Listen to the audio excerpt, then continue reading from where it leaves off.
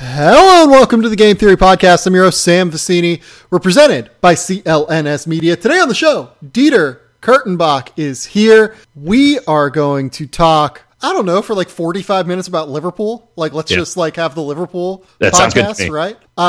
No, we're going to talk about people deciding to attack him over bad tweeting. Yeah. We're going to talk about Rockets Warriors, obviously, because now that series is good, has decided to be very interesting. We're going to talk about Milwaukee turning back into Milwaukee, Kawhi being incredible, Nikola Jokic being incredible.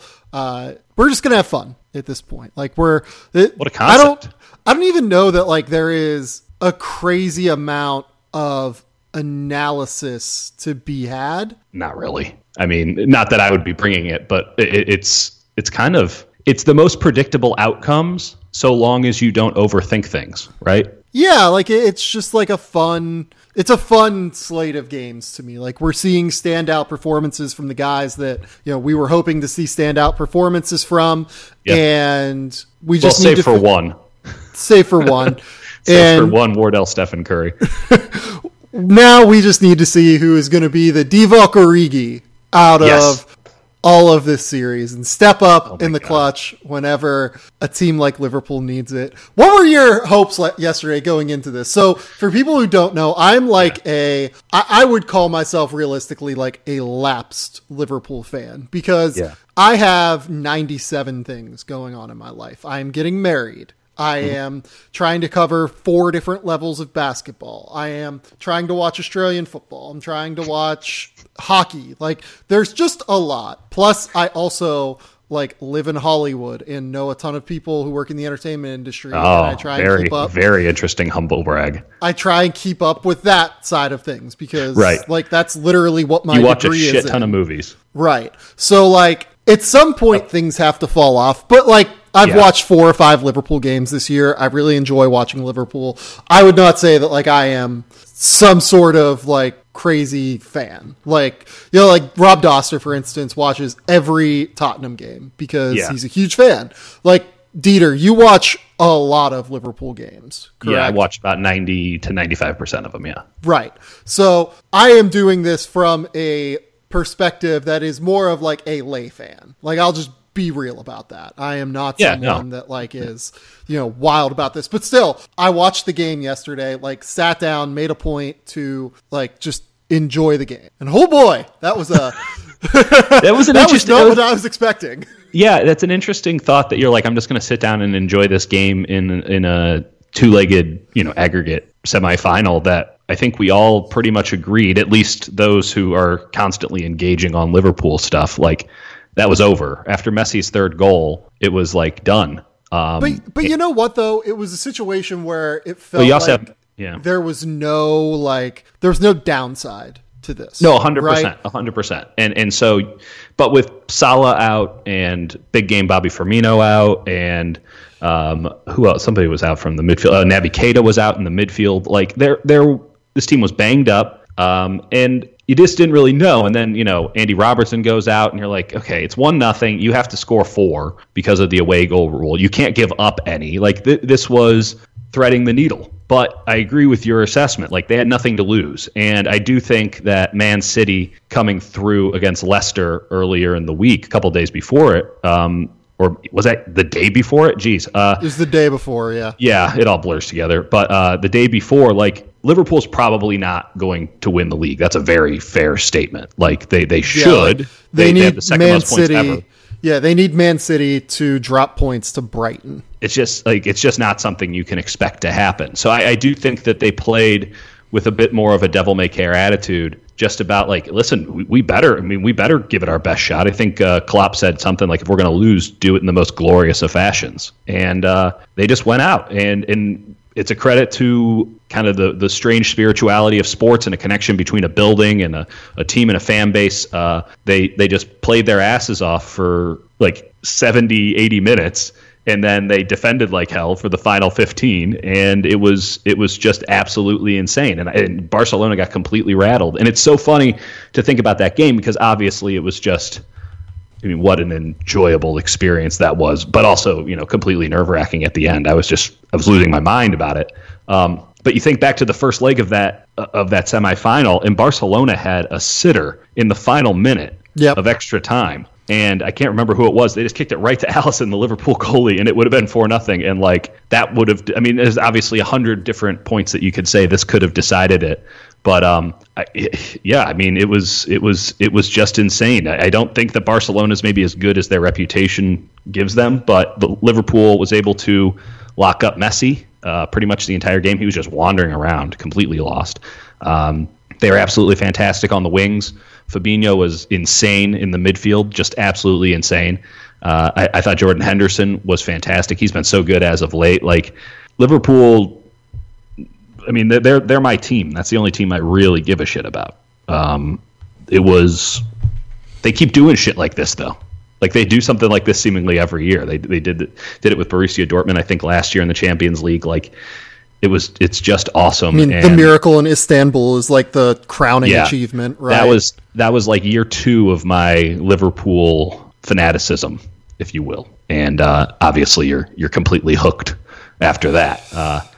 It was just totally insane. It was a great match, and I wish that I would have had higher hopes going into it. But my thought was they were just going to go balls to the wall and try to score 5, but they'd probably give up 2 or 3 in the process, and it'd be a really fun game with no actual stakes, because once Barcelona scored once, it would have been over. And instead, it was just 90 minutes of the best that they could play. And I think, if you're a casual fan and you're not really sure, and I'm not like trying to say like my team or whatever, but like if you're a casual fan, I can totally understand how you would fall for Liverpool. This is how they played when I first started watching them, and maybe not to this extent, but they were certainly a more aggressive team than most in the Premier League when I started watching them. And for kind of the roller coaster to go through, the Rafa Benitez era, in which they played just a really strong, almost like a quasi tiki-taka game, and then all the lulls with Hodgson and the ups with Brendan Rodgers when the pressing was in, and then the downs again.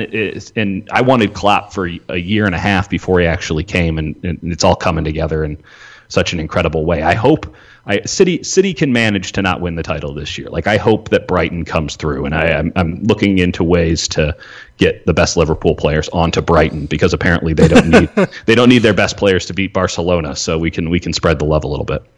Oh my, it was just amazing. Like everything about it was incredible. Like they start Xherdan Shaqiri. Like I can't remember. Like I don't know. Like I said, I've watched 5 games, but like any game I've watched, like he hasn't started, and I know he's mostly coming off the bench, and he sets up the 3rd goal. And like, I mean, like Wijnaldum, like you listen, like you listen to what he said after the game. He was like, "Yeah, I was pissed whenever I wasn't chosen to be in the lineup." Yeah. You're talking about Gini, or Gini, and he was incredible. I should have mentioned him earlier. Like, and he's been so good, and it's a testament. Listen, Liverpool isn't some scrappy, up and coming team. Like they spend a shit ton of money. They have the most expensive central defender in the world. Most expensive goalkeeper. Right. Like it's not as if we're some scrappy underdogs, but compared to City, like, and maybe compared to Barcelona. And you also have to then take into account like the development they have. Trent Alexander-Arnold, who's a 19-year-old kid who grew up in Liverpool, as their right back in that game. They got Milner on free transfer. They got Fabinho on free transfer. They're playing Divock Origi, who they've developed. I know it wasn't his first club, but they've developed him since he was a youngster, and they didn't sell him. You go out and you get the Cube on like $9 million transfer from Stoke because they were getting sent down. Like they've done so many parts of that Liverpool team are not these big money signings, right? Like Joel Matip, who started at center back next to the most expensive and worth it every penny center back in the world, and Virgil van Dijk. Like Joel Matip came on a free transfer. Like there's so much in the development of Henderson into this guy after you probably could have tossed him out. The development of Naby Keita, who's come through here before injury in the final weeks of the season and really given Liverpool a boost.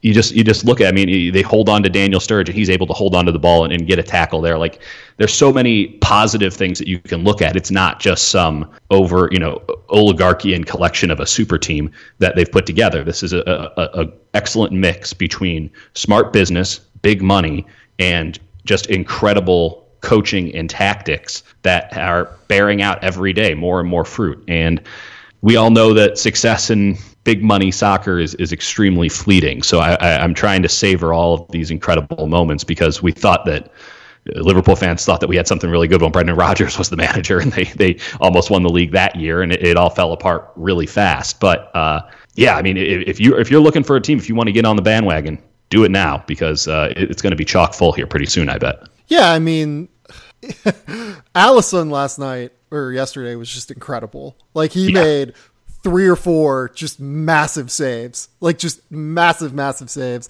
And like you said, like, Virgil is like by far worth it in every single way. Having him and Matip together in the middle, it just makes life so much easier for Alisson. They're actually like so good at starting the break as well. And Van Dijk's such a aerial weapon. I thought he had a goal on that like back heel kick that Ter Stegen just like made a miracle save on. And then James Milner goes to play left back. He's done that a lot. He's done that a lot this year, and he's really good at it. James Milner said he could have kept him. Oh my! Like, James Milner at 33 years old playing left back. That's my favorite thing in the world. It's so good. It's the best. Listen, I'm over the moon. We didn't even get to the corner from Trent Alexander-Arnold. What a moment. Well, I lost all my clothes in the process. So it's hilarious. So Laura was working from home yesterday and had a work call, and that did not go well for her. Yeah. So the second goal happens, and I was just like, I yelled, like screamed, and she was like, "I'm on the phone," and I was like, "Sorry, I'm watching Liverpool. I can't really do anything about this." And then like the third and fourth goals, I couldn't actually say anything. I had to just like jump up and down in place in my living room while watching the game. Just unbelievable. I'm so excited. It's one of those things where how the hell did they win and Sadio Mane doesn't even score? Sadio Mane was a beast in that game, though. He was incredible. But without Salah, without Firmino, Sadio Mane doesn't score, and they still win 4-0. I mean, listen, I've done a full 360 on Sadio Mane this year, because obviously he's this incredible talent, but I thought that he was playing really selfishly about the first third, maybe even half of the season. And I don't know what clicked. And I still think he ends up at like Real Madrid in the summer. But something clicked, and he just turned into sort of this utilitarian left wing. And it's really spectacular to watch, and he deserves way more credit than he gets, because he does. He must have run. I don't even know what the right number is, but he had to run more than anyone on the pitch in that game. I mean, he was back with the defense on almost every single Barcelona possession, and then he was the one bombing down the flank. It was, and I thought with about 65 minutes left, like, he's completely gassed. Like, there was no way that he was going to continue, and yet he just kept going. I mean, it wasn't 100% or anything, but he just really never completely emptied out. And it was a spellbinding performance. And in the back of my head, whenever I watch that, I just go like, just remember how good this was when he's definitely sold this summer for, a preposterous amount of money, and the net spend comes in okay. Yeah, no, I'm incredibly, incredibly excited by all of this. Let's move on. Let's talk about the team that you cover, the Golden State Warriors. You decided to get the Houston Rockets fans angry at you. Please explain to me. Please explain to me what you did last night at 1:30 in the morning Pacific time. Yeah, so I think we can all presume that this was not my finest. Actually, you know what? Fuck it. I have no problem with this tweet, and I'm not deleting it. Because I cover the NBA, we talk about the NBA, and the NBA is nothing more than a reality TV show that we talk about in very serious tones.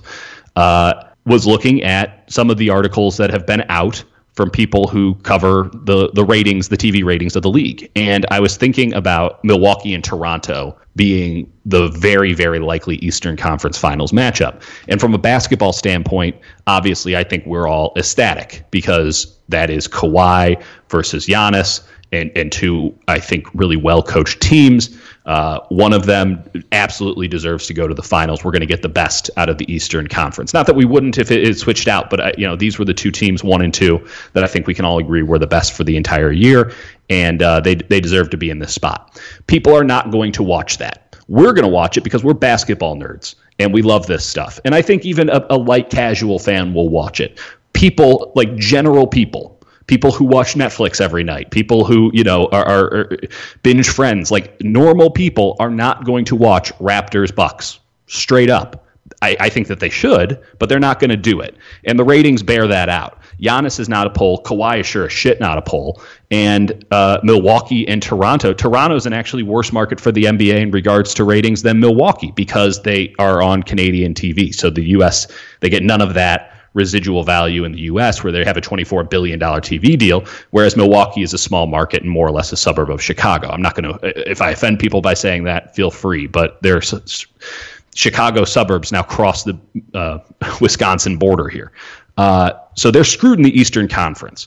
And then I'm looking at the ratings for what's going on in the Western Conference. And you look at Portland and you look at Denver. Denver can barely get ratings in its own market. And Portland is not a very big market. And while I love Dame, I have a very hard time seeing him single-handedly carrying a series. Houston does not draw as much as Houston should draw. I don't know what that's about. Perhaps it's their style of basketball. It doesn't matter. It's a massive market that doesn't poll like a massive market. You go down the line, the only team that is getting consistently better ratings year over year is the Golden State Warriors. And that's because the Golden State Warriors are the known entity. And the big problem for the NBA coming into this playoffs was that they didn't have LeBron. They would have LeBron on one side, the Warriors on the other, and everyone knows the characters in this reality TV show. The Warriors look poised to get their butts kicked over the next 2 or 3 games. They are injured. I do not think that their heads are on straight. I picked the Rockets in 7 in a couple of different places. I'm feeling very good about that prediction right now. The NBA should not be feeling good about that prediction because if it is Rockets and either team from the other side of the bracket in the Western Conference, they are also going to get their asses kicked with ratings. And if it's Houston, Milwaukee in the NBA Finals, people will not watch. And the NBA is a business, and it's a business who's built on getting people to watch them on television. So my joke, and I've been going in on Adam Silver for basically not doing anything for a while now. And so I kind of put the two together, which is essentially the Warriors are the only team that's drawing any ratings. Everyone else is down big time. The NBA is looking at a situation where they could be getting absolutely ass kicked when it comes to TV ratings. If I was in the position of NBA commissioner, I would fix the series so that the Warriors advance and the league survives. But that would require Adam Silver to do something, which we all know he won't do. And yet Houston fans felt the need to project some sort of like, I want the Warriors to win. Like, I don't care. Like, I cover the Sharks or I go to Cabo. Like, doesn't matter to me. And I picked the Rockets in many places, so it's not as if this is like insulting my intelligence that the Houston Rockets can win. The dynasty ends either way for the Warriors, and I have to figure out more things to write about aside from the Warriors. But the whole thing has just been hilarious to watch kind of unfold because I'm just getting absolutely obliterated on the ratios. And it's all, Houston shock jocks or whatever because they have 42 sports talk radio stations that all get a 0.1 rating. And everyone's just like, wow. This is a Rorschach test for everybody who thinks that the referees can actually rig a series. And there's a Hanlon's razor argument there. And then it's also a Rorschach test for everybody outside of the Bay Area to just do the whole Bay Area's elitist thing because, well, that's easy. It's easy fodder. So it's been really enjoyable to watch people try to tweet through this. And man, you've got on this first initial one, you've got a solid 134-18-50 ratio going right here. Pretty good. What is that? That's how many? That's 118 RBIs. What's the? No, it's 134 batting average, 18 home runs, 50 RBIs. That's a solid Joey Gallo last year. My initial reaction was like over the hill Dan Uggla. That's a good one. A guy who only platoons against righties.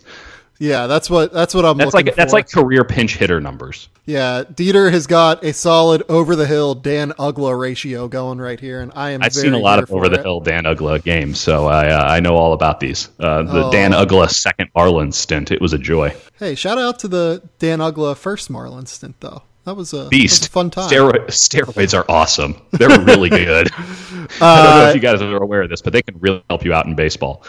The whole thing's hilarious. Yeah. Okay. How about this? I'll give you the opportunity to drag me on this tweet too. I think that you made Alexa go off with your fiery takes. It's exactly what it sounds like. And again, I'm apparently just the whistle is going off for everybody to come out with their grievances, apparently, including Alexa. Is this not an issue? Am I completely overstating the NBA's ratings apocalypse should the Warriors not advance? Or do you just not give a shit? Which is a totally fair assessment, by the way. So this is an interesting conversation for me because, like, I worked at Nielsen for a year, and, like, TV ratings are definitely one of those random, like, Hollywood things that I very much do still look at. I don't really think, though, that from a business perspective, it would be the worst thing in the world for, like, a Milwaukee-Houston or even a Milwaukee-Denver title. Because, like you said, the Warriors are, like, this is the last run for the Warriors, right? Absolutely. So you might as well build up a new character in the process. Yeah, all of these TV deals are signed now for a while. Yeah, but I do think that first off, there's the relationship between the league partners. Like, you just can't have these kind of outliers, right? Especially if this now is the start of a trend. Right. But here's the thing. What I'm going to say is I don't know that it's necessarily going to be the start of a trend. That's fair. So either do I. All of these TV deals are signed long term. Networks, my guess is that they have already sold the ads for the NBA Finals. Mm-hmm. This is not something that I know for a fact. I think I can feel pretty good. The problem is that buybacks. Well, yeah, like you're going to have to get buybacks. You're going to have to get make goods on like network on like missed ratings and everything. Huge. But at the end of the day, this is the last run for the Warriors, so you might as well introduce new characters anyway. Yeah, you would like to have the bump that you get from this run with the Warriors, right? Like you would like to have that bump for if it's going to die, you might as well get some money out of it on the way out. Yeah, like whenever down the road this ends up coming up. Yeah. But from a business perspective, is that bump that you get from the Warriors this year going to be greater than the bump that you could potentially get next year from showcasing a Giannis, showcasing a Houston Rockets, showcasing a Denver Nuggets in the finals? I would need to know more about the past history of the general audience getting introduced to new players within the marketplace of the NBA. I think that there's a market for it. Well, I think that we're past the point of new characters to a certain extent because there's so many options available in the entertainment space. So I think that my hypothesis is that you're probably right, but I don't think that it would be the apocalypse that you think it is. Yeah. Like, I just don't think it's a big deal. Well, this year would be, I'm saying like this year would be an apocalypse. You're right. No one knows what this means. It could just be a one outlier. Like what the long-term effects are. Like, I just don't really know that the long-term effects are going to be so substantial as to where Adam Silver needs to get involved. That's fair. I think that first off, it's all micro in this sense. And if you have not just a Western, not just an Eastern and a Western Conference finals that aren't rating, but then also an NBA finals, you're going to have a lot of chirping because you look at... Yeah, but like, do we care what Clay Travis says? No. Like, I'm not talking about that chirping. I'm talking about people who are writing checks going like, this didn't seem like a great investment this year. We're going to need some kickbacks, and we're going to need you to take some of those ESPN ads that we bought, and we're going to need you to move them to an ABC primetime show. And now everybody's involved. Sure, but at the end of the day, I don't think that you're going to have like wild make goods. No. On because a Denver Milwaukee finals, if only because like these. Like the networks and advertisers tend to have very strong relationships. Like, and that's maybe what I'm mostly getting at. I mean, that strong relationship could. But like movies that are coming out on Thursdays or movies that come out on Fridays, you're not going to stop advertising on ABC because that's still where the biggest marketplace is. Like you're still going to have your movies advertised on Thursdays. You're still going to have like, because most people go car shopping on Fridays, Saturdays, and Sundays. You're still going to have like advertisers for car companies advertising on Thursday on the NBA Finals, even though the NBA Finals didn't rate that year, because it's still the best chance for you to get to a lion's share of an audience. So I agree with that assessment, but my point is more to the effect of, okay, that's already bought this year and the kickbacks are one thing, but if you're looking at the ratings and if you are trying to buy local airtime or if you're trying to buy national airtime and you do not have good enough ratings, you might not give the NBA or ESPN, whatever it is, your money next year. But like no one really cares about local here. This is all a national conversation, just because national is like these are nationally televised games. But this is a byproduct of the plunging local stuff too. But like local markets aren't going to advertisers and saying, "Hey, look, the NBA Finals." No. Yeah, no, I wasn't alleging were that. Higher. My point is, this is a trend, at least in the micro, that has carried on all year, which is local ratings are down big time, almost across the board, including with the Warriors. Even though they still have a very high number, there's a bit of fatigue even in this market. And now you're seeing outside of the Warriors, who are clearly a national brand, and there's an argument to be had about if the strength of a team is more valuable to the NBA than the strength of a player, because the NFL can put out whatever the hell it wants week in and week out. And they'll put out the Jacksonville Jaguars, and they'll still rate, because it's a team sport more so than the NBA, which is very much an individual-led sport. But the Warriors have this cachet. See, here's the problem with all of this. We still don't really have a great way to gauge like online ratings. Like that's the reason that all of these like media outlets only do the TV ratings, right? Because the TV ratings are the easiest things to point to. Right. Like just in general, not even if you're trying to make an argument one way or the other. It's just what are you talking about when you say online ratings? Because there's no money in people tweeting about it. And if you're trying to talk about, we get watch ESPN ratings or whatever people watching on the app, like ESPN will put that out in their releases. Yes. But I feel like when it comes directly from ESPN, people don't take it as seriously. Which, right or wrong, like I don't know if that's correct, incorrect, whatever. Yeah. And they're only going to give out information that looks good for them. So when it's bad or it doesn't live up to expectations, suddenly there's no press release. Right. So that's fair. We haven't been seeing a lot of press releases lately, though. Just throwing that out there. We don't really see what the app ratings are. We don't really see what the ESPN Plus subscribership number is right now, right? Like, you could throw out a number and I would say sure to whatever the ESPN Plus subscriber is.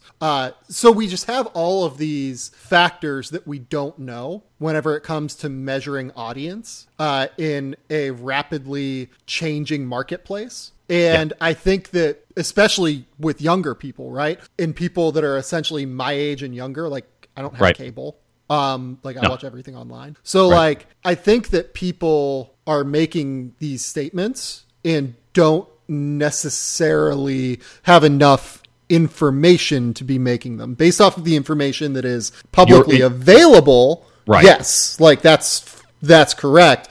But it's incomplete information, basically. Right, but but let's just go through the deeper level of the public information that we have. We don't know what the return on investment is when it comes to digital ads and subscriptions when ESPN Plus or whatever. Like we don't know. And you look at like a product like YouTube TV, which I use, they will run over network ads with their own ads sometimes.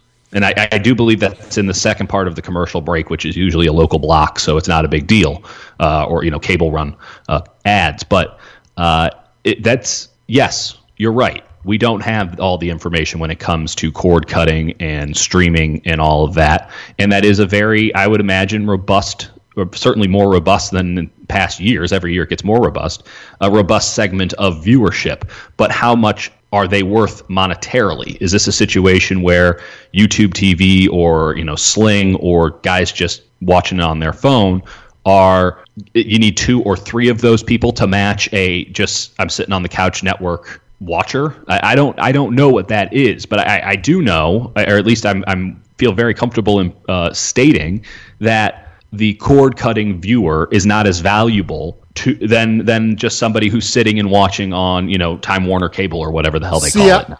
I would probably disagree with that because in an actual money sense or in a larger sense, like no, in a larger sense of advertisers want to find a way to get to people who are my age, because people who are my age, somewhere between, let's call it 27 and 35. Really, advertisers are looking for people between 18 and 49.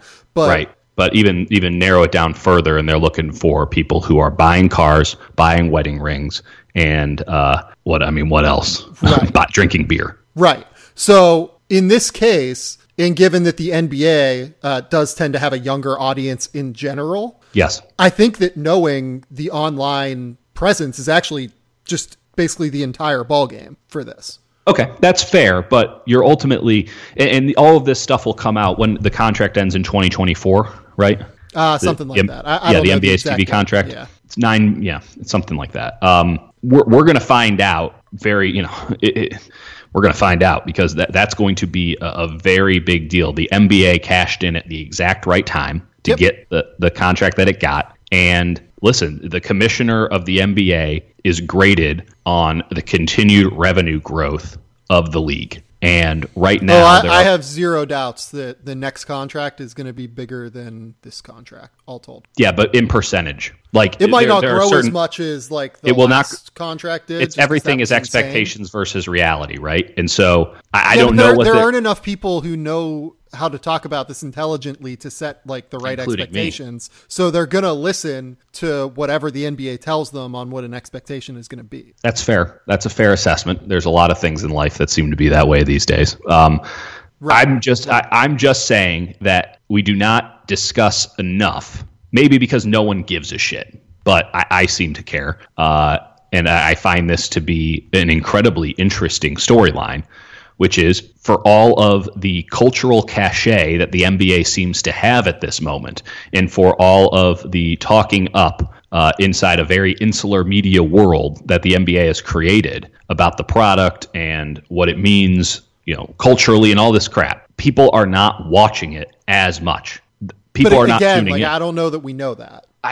So, off of the public information that we have, people are not watching it as much. And I'm not as willing to go to where you're at. And I cede to your expertise on this matter. But right. So with the NFL has an older audience. I think we would agree with that, right? It's indisputable. Right. So those ratings are not going to be as affected by the changing distribution method of the way that people consume content, right? Right. The NBA, which naturally has a younger audience, is going to be drastically 100. I think drastic is strong. I think drastic is strong. I think it's drastic. I think that the NBA's. Hold on. Let me pull this up. I don't think the NBA's actual. I mean, it's younger, but it's still old. By what standard? By the standard of normal people. The average. I mean, listen. The NFL's average age is 50 for a viewer, which is old.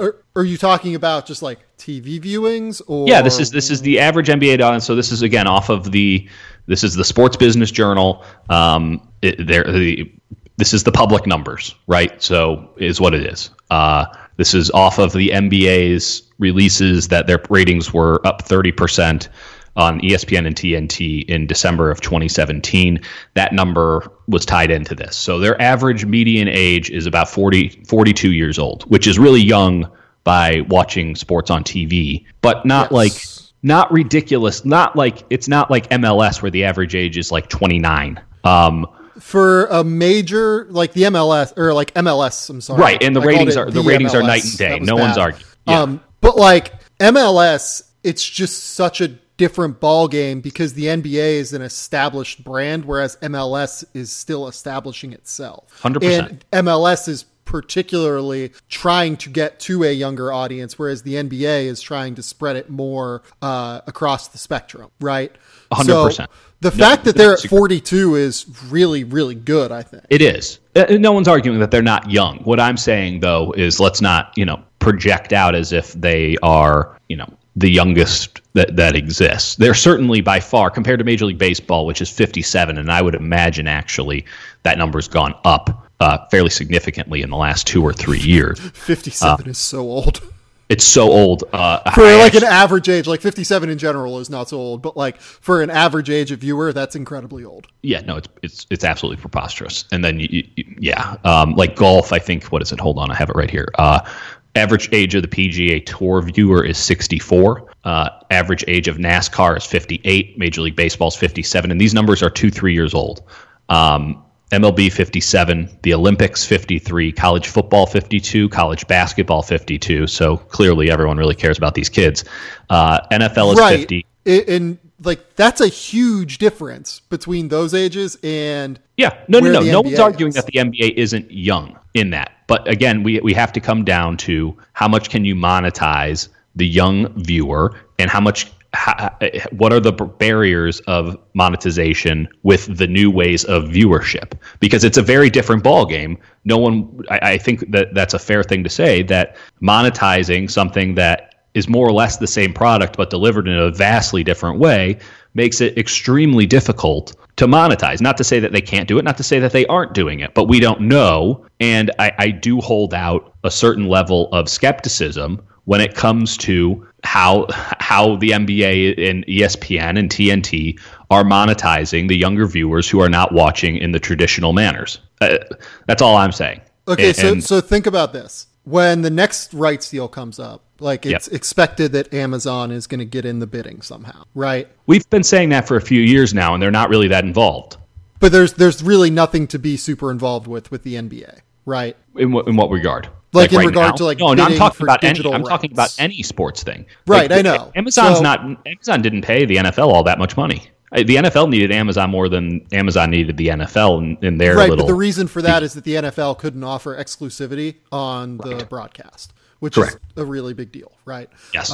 Like Amazon is going to offer the NBA an incredible amount of money because what Amazon values is the ability to exclusively produce content or exclusively have content on their site, right?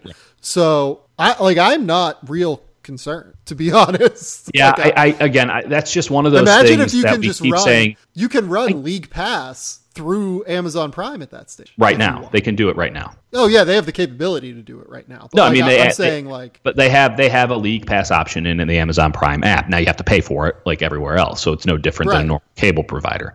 I don't disagree with you, but I do think that maybe the expectation of the big internet companies coming in and offering massive amounts of money for live TV rights in a brand exclusivity thing is a bit overhyped. And it's kind of this, great hope out in the distance, because I understand there hasn't been an exclusivity for the NFL product, but we just haven't seen them really bid that much money. I mean, if Amazon demanded exclusivity, they probably could have pulled it off for a couple of Thursday night games. I mean, if they demanded it.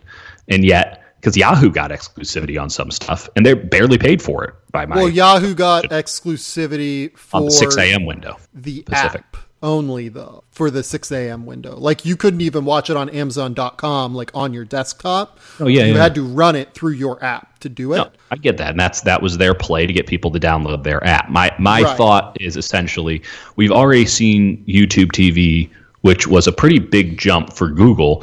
They've already upped their prices by a significant margin. So they're within about, I think, 18 months, it might have even been less, they've already decided this live TV game thing is not something we want to have a loss lead on. And so we're going to start charging what it really costs.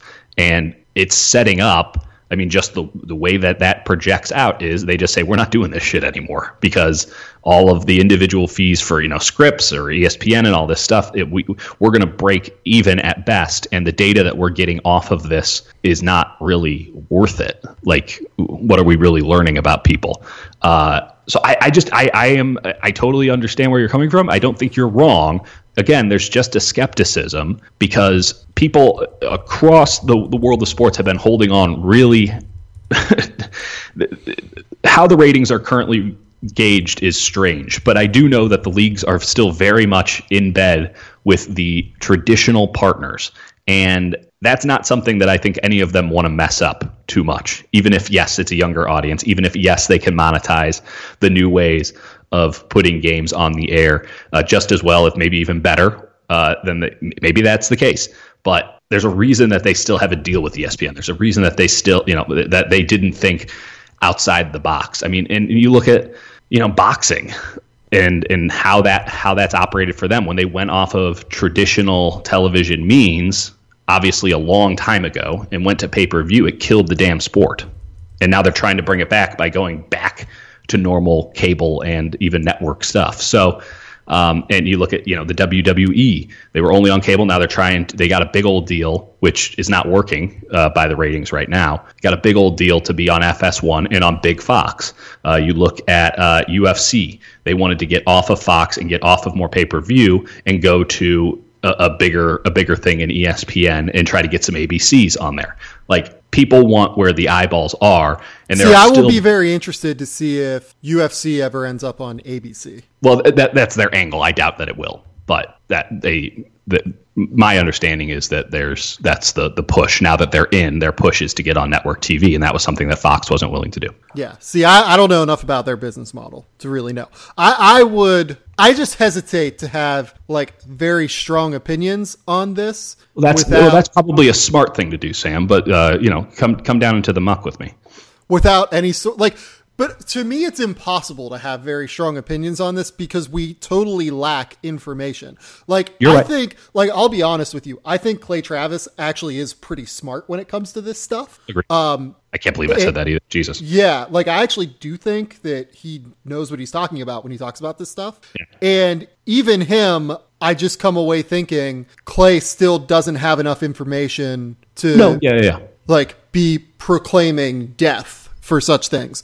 I'm not proclaiming death for the NBA. What I'm merely saying is the bubble that we operate in this industry, to where we keep saying that, this is the up and coming, this is the be all to end all, and the NBA is going to take over everything else. I think that bubble's going to burst. It should already have burst. The fact that the Warriors are the only team that continues to get really good ratings year over year is disconcerting enough to say there's something wrong with what's happening right now. And maybe that's the Warriors themselves, and that the team is too top heavy and there's too much of a presumption that they're going to win, so no one engages in anybody else. Maybe that's the case.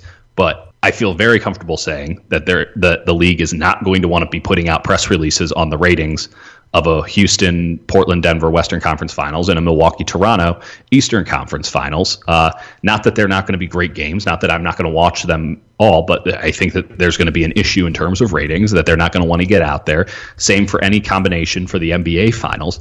And now we have a narrative issue that, yes, is going to be drastically overblown, but I would expect the tide to change rather significantly in terms of the momentum that this league has had behind it in it's a big deal, and this is, culturally relevant and all this stuff. And that's something that the NBA has capitalized on in an impressive way over the last few years.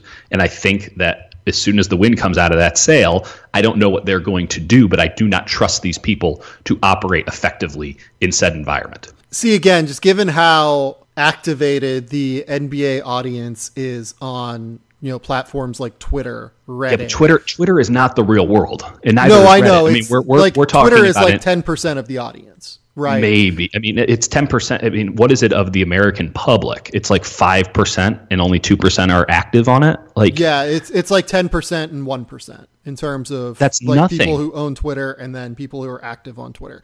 Yes, who gives a shit about those numbers? I mean, people, when you go on Twitter, there's not a Big Bang Theory conversation every week. I don't know who you're following, and I certainly can tell you from who I'm following. People aren't but Big Bang Theory pulls 20 million viewers every week. Right. It's not an accurate representation of society because, one, we create our own bubble, and two, the people who are typically to be chosen from when it comes to who we put in our bubble are already operating under this elite Big strategy. Bang Theory is kind of a different conversation just 100%. Because it is a show that kind of got grandfathered in to ratings in a way. No, I get it. Into this era of fragmented viewing model or viewing patterns, right? So explain that to me. So Big Bang Theory is on its 10th season now. You could say the same about some of the NCIS shows. You could say the same about Modern Family as well. And let's establish that CBS has the oldest viewership known to man, and so they're correct. Old people watch CBS, and old people watch traditional television. So correct. Yeah. So over the last let's call it 6 or 7 years, there has been a significant change in the way that people view content. Basically, let's call it 100% scripted content, non-scripted content, such as the NBA, etc. Just like everything is very different from the way that people view things. But the people who watched Big Bang Theory early on and watched some of these legacy, let's call them, shows, they've stuck around, is what you're saying. They have stuck around in the way that they consume their content because, in general, as you mentioned, their viewership age is a little bit older. So the NFL doesn't have that same carryover. Yeah, like you're not seeing any of these new television shows that are, killing it in the ratings. Like they aren't killing it to the extent that Big Bang Theory and Modern Family and X, Y, and Z are killing it, not because of the quality of content, just because of the way that viewership patterns have changed, right? But like, isn't the NBA as a TV show, like, isn't their legacy there, or does it change over too much year over year or even month to month to where you can feel as if there should be a strong pattern that develops? Because it's not as if the NBA wasn't on TNT when Big Bang Theory started. I think that what people kind of forget about the NBA is that it is, by the standard of American professional sports, an incredibly young audience and an incredibly young sport as well. Like, you look at, like, it is just not as established in the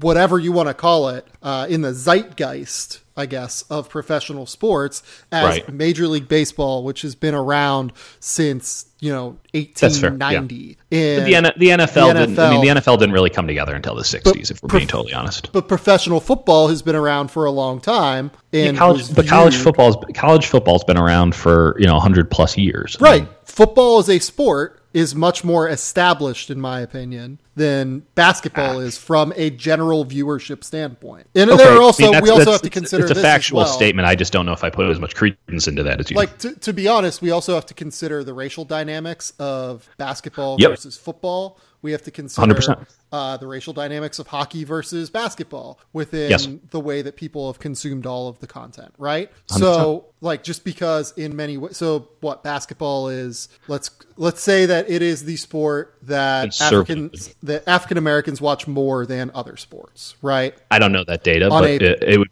on a baseline of representation, of course. Generally, African Americans have had less money throughout the history of time than Caucasian Americans, correct? Without a doubt. So, therefore, I would envision that a lower percentage of African Americans have cable or have had cable for longer periods of time and, had cable in the 80s and 90s and early 2000s. Now cable, or, however you consume content via the internet, is pretty universal and ubiquitous, right? It hasn't always been like that.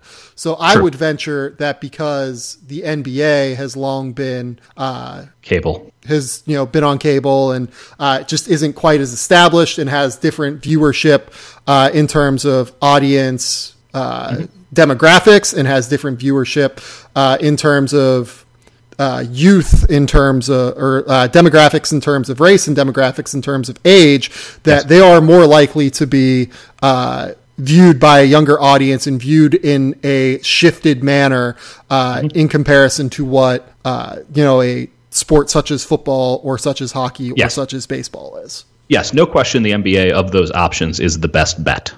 What I'm saying is it's not as clear cut of a best bet in the micro as it is presumed to be. Sure, I think that's reasonable. But I feel pretty confident on it, though, to be honest. Yeah, I'm totally fascinated to find out. But last year I wasn't thinking these same questions. Yeah, I'm not particularly worried. I will say that. Maybe it's just me. I cede to your expertise in the entertainment realm, but I'm raising the questions here. I don't think I'm completely ignorant to the concept, and I mean, ultimately, it comes down to the fact that people want to tell on themselves, and I just found that entire fucking thing hilarious and informative afterwards. Well, yeah, the Houston play-by-play guy going at you and essentially that was so good, right? Calling himself out for this. Oh, they just need to tweet through it and they can go right ahead. Yeah.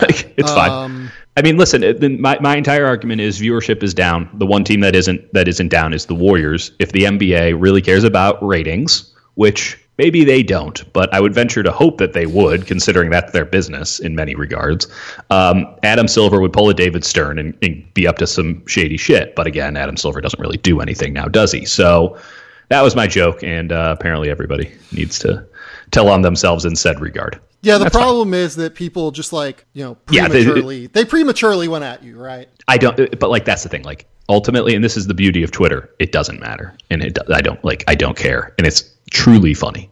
But like, if you want to argue about TV ratings, like, I'm not the smartest guy. I'm just going off of the public stuff. I appreciate you bringing in the non-public stuff. I do think that this is something that we need to be more cognizant of as sports fans, because as much as, yes, I totally understand everyone's sick of the Warriors, I'm sick of the Warriors. Like, that doesn't matter. Like, ratings are ratings, and ratings do matter. And there's one team that's still doing good ratings. And if I was the NBA, I'd be concerned about that and losing the momentum that it has right now, because I can only imagine how much momentum is sort of involved in their day-to-day operations. And maybe they're much smarter at this than me. I would sure hope so, but sometimes it doesn't feel like it. Well, you know what, Dieter? Maybe next time people just won't go at you before knowing all of this and going at you prematurely. That'd be great. No, they should come at me. It's all good. Like legitimately, I can see how they misconstrued it. Like, ultimately, if they hadn't gotten at me before I woke up, I probably would have just been like, this is not worth the trouble. But now it's like, I don't actually have any regrets about the tweet, so I don't care. Like, just keep going. Well, all of this reminds me of our advertisement for Hims, because the problem that up to apparently 39% of men experience is premature ejaculation. Is the fun ending too quickly? Do you want to maintain your erections for longer? The deeper issue isn't timing. Premature ejaculation can make men feel down on themselves and create a vicious cycle of sexual anxiety. Most men aren't thrilled at the thought of opening up to a doctor about performance problems, but having a positive state of mind is good in and of itself, and it can also be the key to better lovemaking and helps guys control when crunch time hits. The solution is forhims.com, the wellness brand for men. It offers access to physician consultations and prescription treatments online for the common issues men deal with. If you're worried about timing, it's time you stopped worrying about that. Visit forhims.com to get convenient and affordable treatment. They connect you with a doctor online who can evaluate you and help you identify the right treatment for you. Best yet, it can be delivered right to your front door in discreet packaging. My listeners get a special offer, and you can just get started for $10. Go to forhims.com/GT to get started. That's forhims.com/GT. See the website for full details and safety information. How you doing, Dieter? I'm owning the libs right now, Sam. Oh my God. Let's talk about this series, like, seriously. So yes, can we? Because it's actually really interesting. So the big problem for the Warriors is that the smaller PJ Tucker lineup, where they play him at the 5, has actually been like a significant deterrent to the way that the Hamptons 5 operates. Well, let's establish something. I've been thinking a lot about the 2016 NBA Finals while watching this Warriors-Rockets series, because momentum, not to overuse that term, given our last segment here, but momentum is very much on the Rockets side heading into Game 5. We're about 7 hours ahead of that right now. So by the time most of you probably hear this, you'll have determined if I'm an idiot or not when it comes to this. But the Tuck Wagon rotation that gave the Warriors problems last year, and it's ultimately the Rockets' best switching defense. And the Rockets run a super switching defense on the premise of that's how you beat the Warriors. And we saw this time and time again in the 2016 NBA Finals when Steph Curry was not at 100%. That's no excuse, but he wasn't at 100%, so he couldn't go to his left. And the Warriors kept trying to run high pick and roll and the Cavs pushed him left to the point where Kevin Love could guard Stephen Curry on the perimeter because he didn't have the legs to shoot from 30-something feet and stretch the defense, and he couldn't get past him if they funneled them in a direction.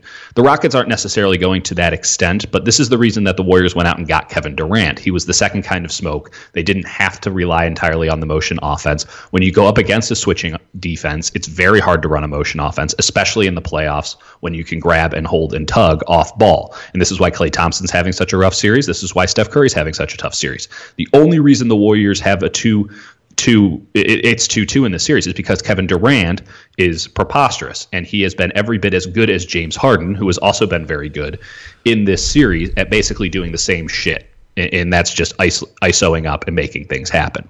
But when you have Tucker out on the floor, it makes Durant's life really hard because Tucker's a goddamn bowling ball with limbs. It makes Draymond Green's life hard because Draymond's playing 40 minutes at the center every night. And that's just a lot of banging for a guy who is honestly not as equipped to bang down in the post anymore because he's 20 pounds lighter coming into this playoff series. This is maybe one time where the weight would have been a benefit to him. He might have not been as effective in getting up and down the floor, but PJ Tucker is a black hole of density. And if Draymond has to bang with him in the post on occasion, that's going to really do damage. Along with Nene, by the way. They throw him in there every now and again just to knock Draymond the wind out of him because Nene's a brick fucking wall. The Warriors do not look equipped to handle this situation effectively because the Rockets are playing such effective defense on them with the switching and with the grabbing and the holding of the guys off the ball. And the referees are not going to call it. It's the Seahawks defensive model where if you do it all game, it normalizes it. This is not to say in any way that the referees are rigging the game or not. This is what every smart team would do, and the Rockets are working it to perfection. And meanwhile, the Warriors are so disjointed in so many ways, and their lack of depth is so goddamn glaring, and now they have an injury to Andre Iguodala. There's every reason to fade the Warriors going into Game 5 because I think that the Rockets are playing their best basketball. They played inspired basketball in Games 3 and 4. There's a rage that I'm currently feeling from Rockets fans, like a rage towards the Warriors that I don't know if I've ever seen before when it comes to a rivalry. I mean, you don't see the whites of their eyes. They are so bloodlusty. That the Rockets are fueled off of that in many regards. They already play a crafty game. It impacts the whistle in a big way. I think there's plenty of reasons to fade the Warriors. I think PJ Tucker has been the absolute difference in the series, as you mentioned. And this Iguodala injury, he's probable to play in Game 5 here with a knee sprain. Man, I have a very hard time seeing him be hyper effective because the Warriors can't stop James Harden unless it's Iguodala on the ball. Even though Durant did okay, Klay is getting his butt kicked. Iguodala on the ball, Draymond behind him. Any other combination has been rough. And I think that the Rockets have kind of cracked the code here. So Stephen Curry in Houston shot 33% on uncontested field goal attempts. Mm-hmm. Do you think that holds? No. I'm very interested. The one thought I have in this series is that the whistle is probably going to determine it. So the home court whistle is always a thing. It's a bit more pronounced in the playoffs. This is not some indictment or, the game is being rigged or anything like this. The first two games, the Warriors got favorable whistles. We can clearly state that after Game 1. I thought Game 2 was expertly officiated. Harden has not been called for a push-off yet in this series, and he pushes off every time. It's his game. Again, he's normalized it, and the refs don't see it anymore, and nor should they really call a push-off offensively in the NBA playoffs. There's a certain level of decorum to be had. But the Rockets won every 50-50 ball. They out-rebounded, especially on the offensive glass, the Warriors. And that hustle gives them the benefit of the doubt when it comes to judgment calls from the referees. So the Rockets got the benefit of the whistle, I thought, in Games 3 and 4. I bet the Warriors get in Game 5.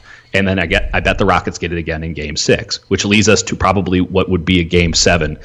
And Game 7s, I've seen enough of them officiated to know that it will favor the more physical team. And the Rockets are absolutely that.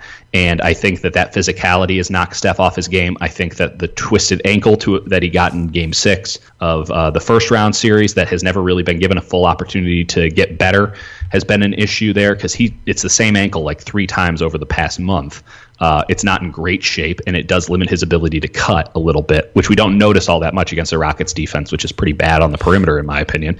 And then the final thing is he dislocated his finger in Game 2, and that thing is fucking gross looking, straight up. So Klay Thompson shot 38% in those 2 games uncontested. Yeah, I think they shot 35% on uncontested shots. They are the 2 best shooters of all time. Like, I think that maybe not the 2 best these shooters are body of all time, blows. but like, I don't. I think this is. You think that it just like, blows up? Small sample, and I think that they're going to just start knocking down shots. Like, it's a very fair assessment. I disagree though. Like, I get it. I do think that there is reason. Like, I don't think that like either of those 2 guys are being defended poorly. I actually think they're being defended well. It's just, especially off ball, they are still getting open shots, and the open shots that they're getting, they're not knocking down at a level commensurate with literally 2 of the 5 best shooters who have ever fucking lived. No question.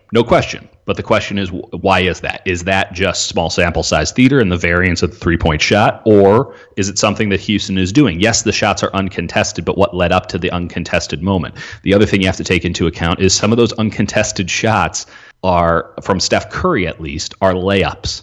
And he's missed like 6 bunnies in this series because he does not have the ability to control the ball with his left hand right now. Yeah. It's like a lobster claw out there, which it's incredible that he's able to get to the basket uncontested, but they're selling out on the perimeter and letting him drive in because they know his ball handling is not at the hyper elite ability it usually is. They're trapping Kevin Durant, knowing the same thing with him, that he's a very good ball handler until he's pressured. They're doing the same thing with Klay Thompson, who is not a ball handler, straight up. The Rockets are really smart, and they're really physical, and I do think that takes a toll. So one of the ideas I've seen raised about Stephen Curry being injured is that Stephen Curry, in many ways, is the Chris Traeger of the NBA. Where that's a good one. Even body, a single grain of sand. Yeah, his body is a microchip, and even a single grain of sand can knock this thing out of whack in a way that makes him perform much less than what his abilities are. Like, he has a dislocated finger right now. Could that potentially affect him more than others? I mean, probably. I mean, he's a touch shooter. Right. Like, he's a ball handler. Yeah, I mean, listen. I actually kind of agree with the take. Like, I don't want to make excuses for Steph. That's exactly. Like, he's not making the excuse, so I'm sure shit not going to make the excuse for him. But if you dislocate, the Warriors are carrying several injuries that would have kept a guy out in the regular season. So obviously we understand what that means, and the Warriors don't give a shit about the regular season. But they would have kept him out for 10 days, if not longer. That ankle injury that Steph got in Game 6, he would have been out for a week, just as precaution. The one that Klay, I mean, there were questions if Klay's ankle was going to be good enough for him to go in Game 1 of this series against the Rockets. He got 3 days off between 2 and 3, but like, come on, do you really expect? He's still limping around a little bit in the locker room, but he's Klay, he's tough. Steph is refusing to make it an excuse. That's fine. I'll give him that. If he doesn't say it's an excuse, who am I to say that it is? But I'm seeing limitations with the left hand, and I think the Rockets are scheming him towards limitations with the left hand. So it certainly seems like something we should be talking about. And then, and then I think the Draymond and the Iguodala thing are equally. The Iguodala thing is huge. If they don't have Iguodala, or if he's not 100%, they're completely fucked. Straight up. I think they don't have a backup. Trouble. They have no backup. Yeah, I mean, they're going to have to play Kevon Looney lineups then.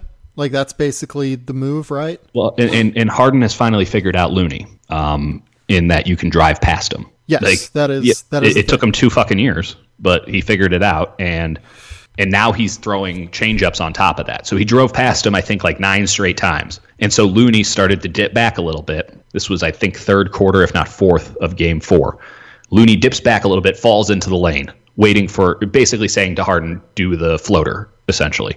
I'll fall back in, and I'll meet you at the rim if you want to get all the way there. And Harden did just the nastiest step back, because he's James Harden, and pulled up for 3 and knocked it down. And it's like, okay, now it's over. He's won the battle, and there's no way that Kevon Looney, outside of Harden and his legs just completely betraying him, as they did in Game 4 of this series in the fourth quarter, where I think he went 1 of 12, something like that.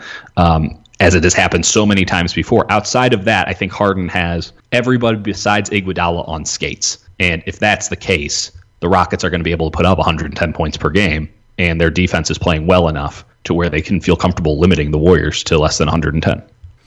So the guy that I want to talk about above all in the series is, well, really 2. PJ Tucker has been just fucking amazing. Yeah. In every way. Like, they've given him so many different assignments. He's been a monster on the offensive glass. But the second guy I want to talk about is Eric Gordon. He has been the difference maker, I think. Like, full stop. His ability to knock down shots gives them the firepower to keep up with Golden State, I think. Yeah, I totally agree. I mean, the way I broke it down going into this series, I thought it was almost overly simplistic, which was the matchups are going to dictate everything. This is going to be a top-heavy series. Austin Rivers has been really nice for the Rockets off the bench. Even, what's his name? Iman Shumpert getting that kind of, bench player home crowd boost and played pretty damn well in games 3 and 4. But it's Harden versus Durant. They're both going to do the isolation game. It's Steph versus Chris Paul. They're both going to do the pick and roll game. And it's Klay versus Eric Gordon. And Eric Gordon has kicked Klay's ass in 3 of the 4 games in this series. And I don't think it's a coincidence that the Rockets have been in really good position in all 4 of the games and that they've won 2 of those 3 that Eric Gordon has been better. That's just not the case. Eric Gordon is not a player on Klay Thompson's level. I think Eric Gordon's an exceptional player. But Klay Thompson's a guy who's going to get a max this summer, and Eric Gordon's not that dude. And so for Klay Thompson to be giving up points to a guy like Eric Gordon and to be getting his ass kicked even defensively comparatively is really jarring for anyone who's looking at the Warriors for a chance for them to win it. Because I don't see a reason that it would change other than Klay just breaks out of his slump. And I still think that so many parts of this slump are Rockets induced. I think that Klay is going to start making shots. I'm not super worried about that necessarily. Yeah, I just don't think Eric is going to stop making shots. And if that's an even matchup, okay, then we keep going down deeper onto the list. And so Clint Capella has been really good since game 1. Draymond took away a lot of the lob stuff, and he's adapted. And his passing has been really good. It's all rock solid. So Capella versus Draymond, maybe that's the play. Maybe we're going to say it's Iguodala against. It's not a direct 1-for-1, but you're looking at just who are the 5 players who are on the court, and PJ Tucker has been absolutely outstanding, every bit as good as Draymond, if not a little bit better. And Andre Iguodala has been fantastic too, but once Clint Capella upped his game, that margin's not there. So it really does come down to kind of that third spot, which is Klay has to be better than Eric Gordon. And if Eric Gordon's better than Klay, the Rockets are going to win because I feel like it's fairly even everywhere else. Chris Paul has not been very good in this series, in my opinion. He's a very good player, but he hasn't been very good in this series. And Steph has certainly not been. So we can call that matchup a wash. I think Harden versus Durant has been more or less a wash as well, which is only a testament to how great both of those guys are and how much of a slugfest and isolation heavy this series has become. Let's call Draymond and PJ even because PJ won the last 2, Draymond won the first 2. And Draymond's been playing out of his mind, PJ's been playing out of his mind. So it comes down to Iguodala and Capella. Okay, I don't know if that maybe is enough to warrant an entire series to be swung on those 2 guys themselves, but now that Iguodala is injured, that advantage Rockets. And again, Klay and Eric Gordon, and Eric Gordon has had the better of Klay Thompson. That's just not something that should happen, and it's why the favorite, I don't think that they should be the favorite anymore. I mean, that's just how I see it. Yeah, I'm still betting on the Warriors. Like, I might actually just full on bet on the Warriors. Feel free. I mean, I don't know what the odds are. I mean, Vegas usually knows this shit, right? I actually don't know either. That's a good question. Let's take a look. I told people to bet on the Rockets, not on this show. I haven't been on in a while, but like I was telling people to bet on the Rockets. You've been busy. Like, what are you doing, man? Like, get back here. This is bad. Yeah, I know. Plus 225 going into this series. I thought that was ridiculous. The Rockets do. This is Daryl Morey's. Listen, I find the Rockets' style of basketball to be, at least on the offensive side, unartistic and aesthetically repulsive. But then again, my favoritism lies with the Warriors and the style that they play there. Like, that's well established to anyone who's listened to me for 5 minutes. Like, I prefer a flowing motion offense where everyone's involved and they play the beautiful game. That doesn't mean that, the other style isn't effective. I mean, clearly it's extremely effective. It's just not fun to watch. But it's built to challenge the Warriors in areas that they've always had an issue with, but have particularly struggled with this year. Reaching, not being, the defensive setup with their switching and physicality that is tailor-made to beat the Warriors. Everything the Rockets do is tailor-made to beat the Warriors, but the Warriors are beating themselves so often this year, and that's their track record, that it's really showing up. And it really showed up in games 3 and 4. It's a testament to Kevin Durant that the Warriors had any chance. The Warriors should have lost game 4 by 25 points. They got their asses kicked, except Durant is so goddamn good that he kept them alive, and the Rockets' legs got tired, as they always do. the Warriors could win the next 2 easily. The Rockets can squeak out the next 2 as well. Or it can come down to a Game 7 where basically they're going to throw 2 knives on the court and they're going to let them fight to the death, as we saw in Game 7 of the 2016 NBA Finals. And the Warriors are not equipped for games like that outside of Draymond Green and Kevin Durant. And I don't think that that's enough to beat a Rockets team that is particularly built for that kind of a basketball game, especially when you add in all of the weird energy and mojo and toxicity around this Warriors team, because we know it's the end of the dynasty no matter what happens. And they have compartmentalized so much shit all year that they've almost become, they were already, but now there's an entitlement to, we've had to put up with so much shit, we better win the title. Well, you got to actually do it. You actually have to rise to the occasion here.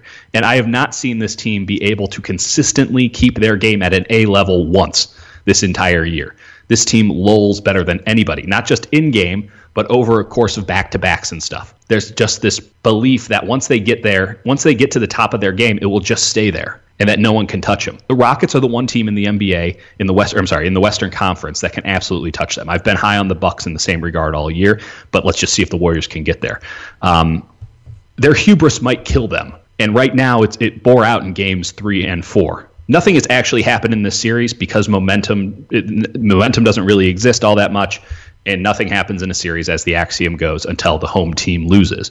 But they go into a Game 5 that they have to win, because they are not, this team, I'm telling you straight up, having been around them all year, having been on the road with them for the last couple of weeks, this team does not have the ability to do what they did last year against the Rockets, which is obviously the home court advantage is switched, but win games 6 and 7 if the chips are stacked against them already being down in the series. They do not have it whatsoever. This team could very well crumble under the scrutiny that's going to come over the next 2 or 3 games. Or this is the one time that they're going to actually rise to the occasion, show that championship spirit that they keep saying that they have but have not shown yet this year, and it's business as usual, and everyone's presumptions are proved correct. But let's not forget this moment right now when things look particularly hairy, because the Rockets deserve that credit for making it that way, and the Warriors deserve that scorn for constantly beating themselves. Yeah, I'm not as worried. Just not as worried.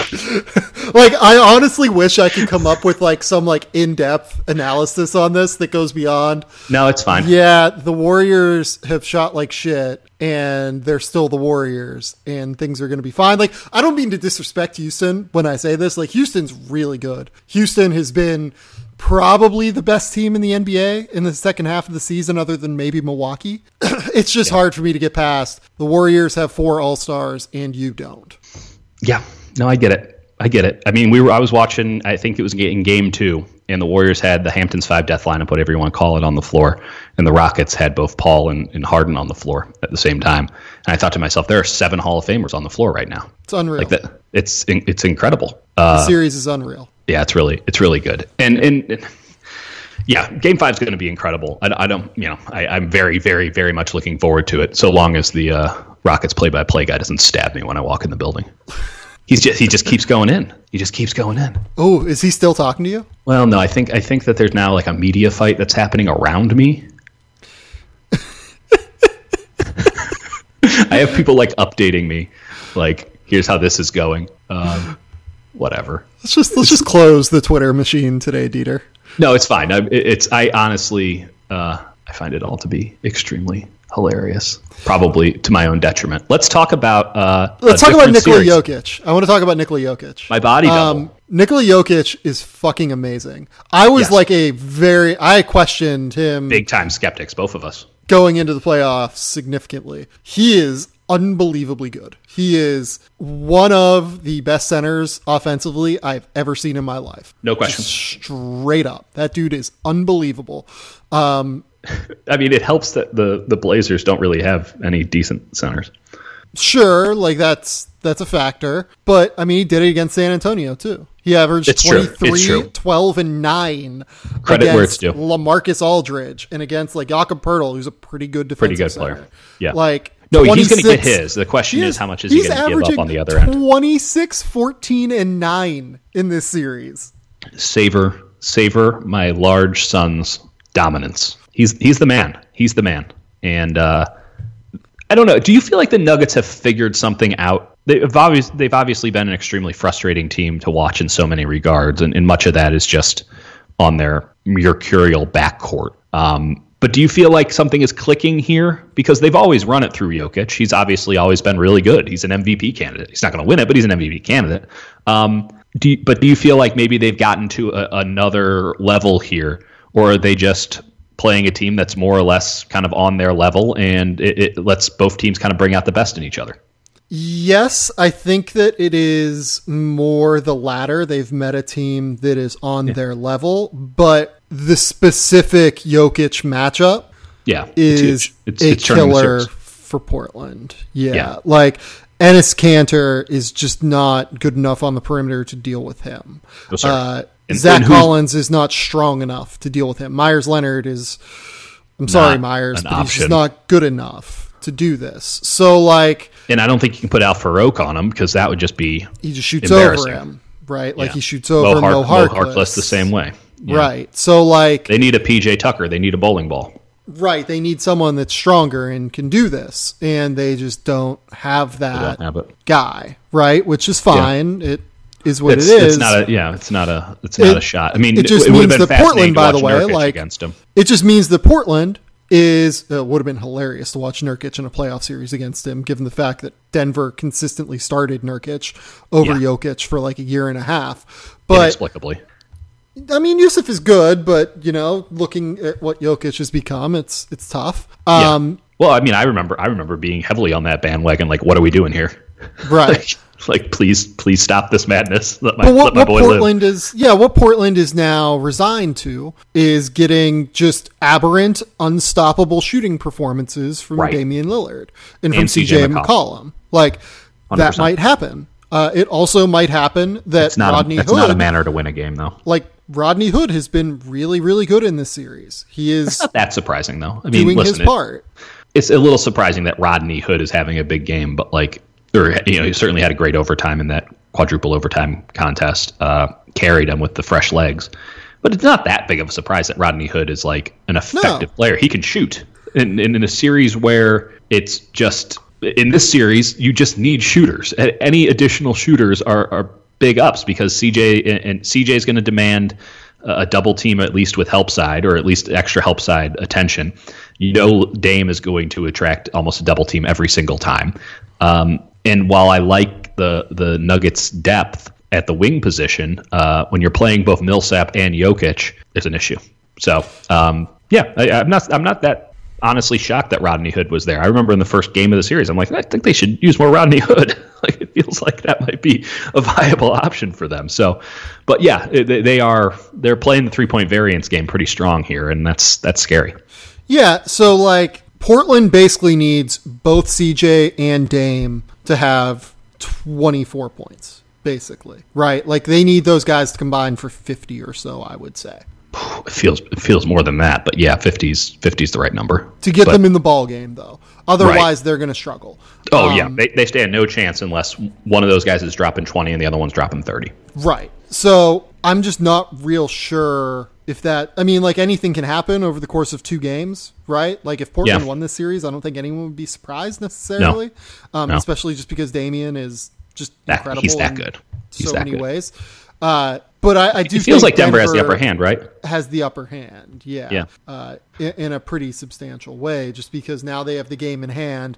They have the home game to finish it if they need it, where they do have a very real, very legitimate advantage in Denver at home. So, yeah, I think Denver wins this series. You still think in 7? Yeah, I'd probably bet in 7. Yeah. I think. So, yeah, I feel Denver in 7, too. I think that's a fair assessment. It's a great series. It's an awesome series. And then the other guy that we should talk about that no one's watching. Sorry. I think a lot of people are watching that series. I think it's really fun. No, I think people who know basketball love it. That's true. Sorry, we're not going back. We're not going back. Toronto and Philadelphia. Kawhi Leonard has entered very God simple, right? mode. Yeah, exactly. Yeah, he might be God. He might be. It's impossible to say he isn't. He doesn't speak enough. Yeah, like we don't know if he's a robot. We don't know if he's an alien. He might be a god. But But the big thing for them in Game 5, which they won to take a 3-2 lead in the series, is that, they got Kyle Lowry going. They got Danny Green going. They got their backcourt going. If the backcourt is going for Toronto against Philadelphia in the series, there's just not really a way for Philadelphia to keep up, in my opinion, because just with the way that Joel Embiid is playing right now, he does not look 100%, I don't think. Nope. He is the trots and the shits real bad, is my guess. But Marc Gasol is strong. Like, he can kind of body him in the post if necessary. He's smart. He doesn't fall for as many of those like pump fake threes as Joel does, and gets into the paint and uses his unbelievable footwork. And then Ben Simmons just hasn't been good enough. I mean, let's just kind of call it what it is. Like, they're playing mind games with him. Yeah. The pressure's too much. The pressure's too much when you don't have a jump shot, because if you shoot it once and you knock it down, you can say fuck you for the rest of the game and do whatever the hell you want. But he just refuses to shoot it, and so they've now dictated the terms of engagement, and he's not doing enough with the space that the Raptors are giving him. And a lot of credit for that should go to Kawhi, because he's a god and is absolutely locking down Ben Simmons. And all you have to do is throw that at him every now and again, and you have a margin in points. I mean, just it goes out. Like, Ben Simmons controlling the ball, I don't know what the number is, but I would venture to say it's probably under one point per possession, whereas Kawhi... so Ben this series is averaging 9.5, 7 rebounds, and 4 assists. Yikes. That's... What are you supposed to do with that? That's yikes. And his field goal percentage is fine. He's just not. This is where the argument of volume comes into play. Yes. For Philadelphia to be at its best, Ben has to be able to do things. Against Toronto, he can't actually do anything. And if he can't do anything, he's also not creating for other people, because the entire point is you have to throw a second dude at him, and now you have a 4-on-3 advantage because he's an excellent passer. But with Kawhi, you just leave Kawhi on him, and that's one. And you can't win. And then they throw bodies at him on the break too. It's exactly. This is. Can we give Nick Nurse some credit here? I understand that it's Kawhi reaching God levels and stuff, but I think that it's not that complicated of a game plan. Don't get me wrong; they're not reinventing basketball here, but I do think Nick Nurse has done a really nice job in scheming for Philly, and it helps that Embiid is not near Kawhi's level. That was always going to be the difference, right? Again, we're kind of going back to my lame ass analysis of the Warriors-Rockets series, but Kawhi is clearly the best player on the court. That was probably always going to be the case, but Joel Embiid could have given him a run for it if Joel Embiid was healthy and playing his best game, because Joel Embiid is also incredible and affects the game on both ends. And then it would have come down to Lowry versus Ben Simmons, and Tobias Harris versus Danny Green. And it's you feel really good about those situations if you're Philadelphia, right? And you're feeling a little hairy about it, even though you like your guys on the Raptors. You're feeling a little bit hairy about it. But when Kawhi is this much better than Joel Embiid on a nightly basis, the margins are just always going to favor the Raptors in this. And now they're playing with some confidence, and they're playing with some verve. And I don't see any reason to believe that Kawhi is just going to start missing shots. I don't understand what's happening. It's superhuman, but the dude doesn't miss anymore, and he's shooting some really difficult shots. And he's peaking at the right time. All that load management really panned out. Yeah, Kawhi is very good at basketball. This is a hot take. I just think we forget how good he is, because we most of the times you remember him as the best perimeter defender in the NBA, bar none. Yeah. Kawhi might be the best player in the NBA right now. I don't think it's a ridiculous concept. I mean, if you made me say one name, I would say Kevin Durant. But if you made a case for Kawhi, I think that you could very legitimately make a case for Kawhi. I wouldn't argue with it. It depends, and this is an overarching issue with maybe how basketball is handled or viewed by the public, which is I don't think we give enough credit to guys who are great at defense. And we know that the league doesn't really care about defense all that much. But what Kawhi is doing on the defensive side, as per usual, is stupendous.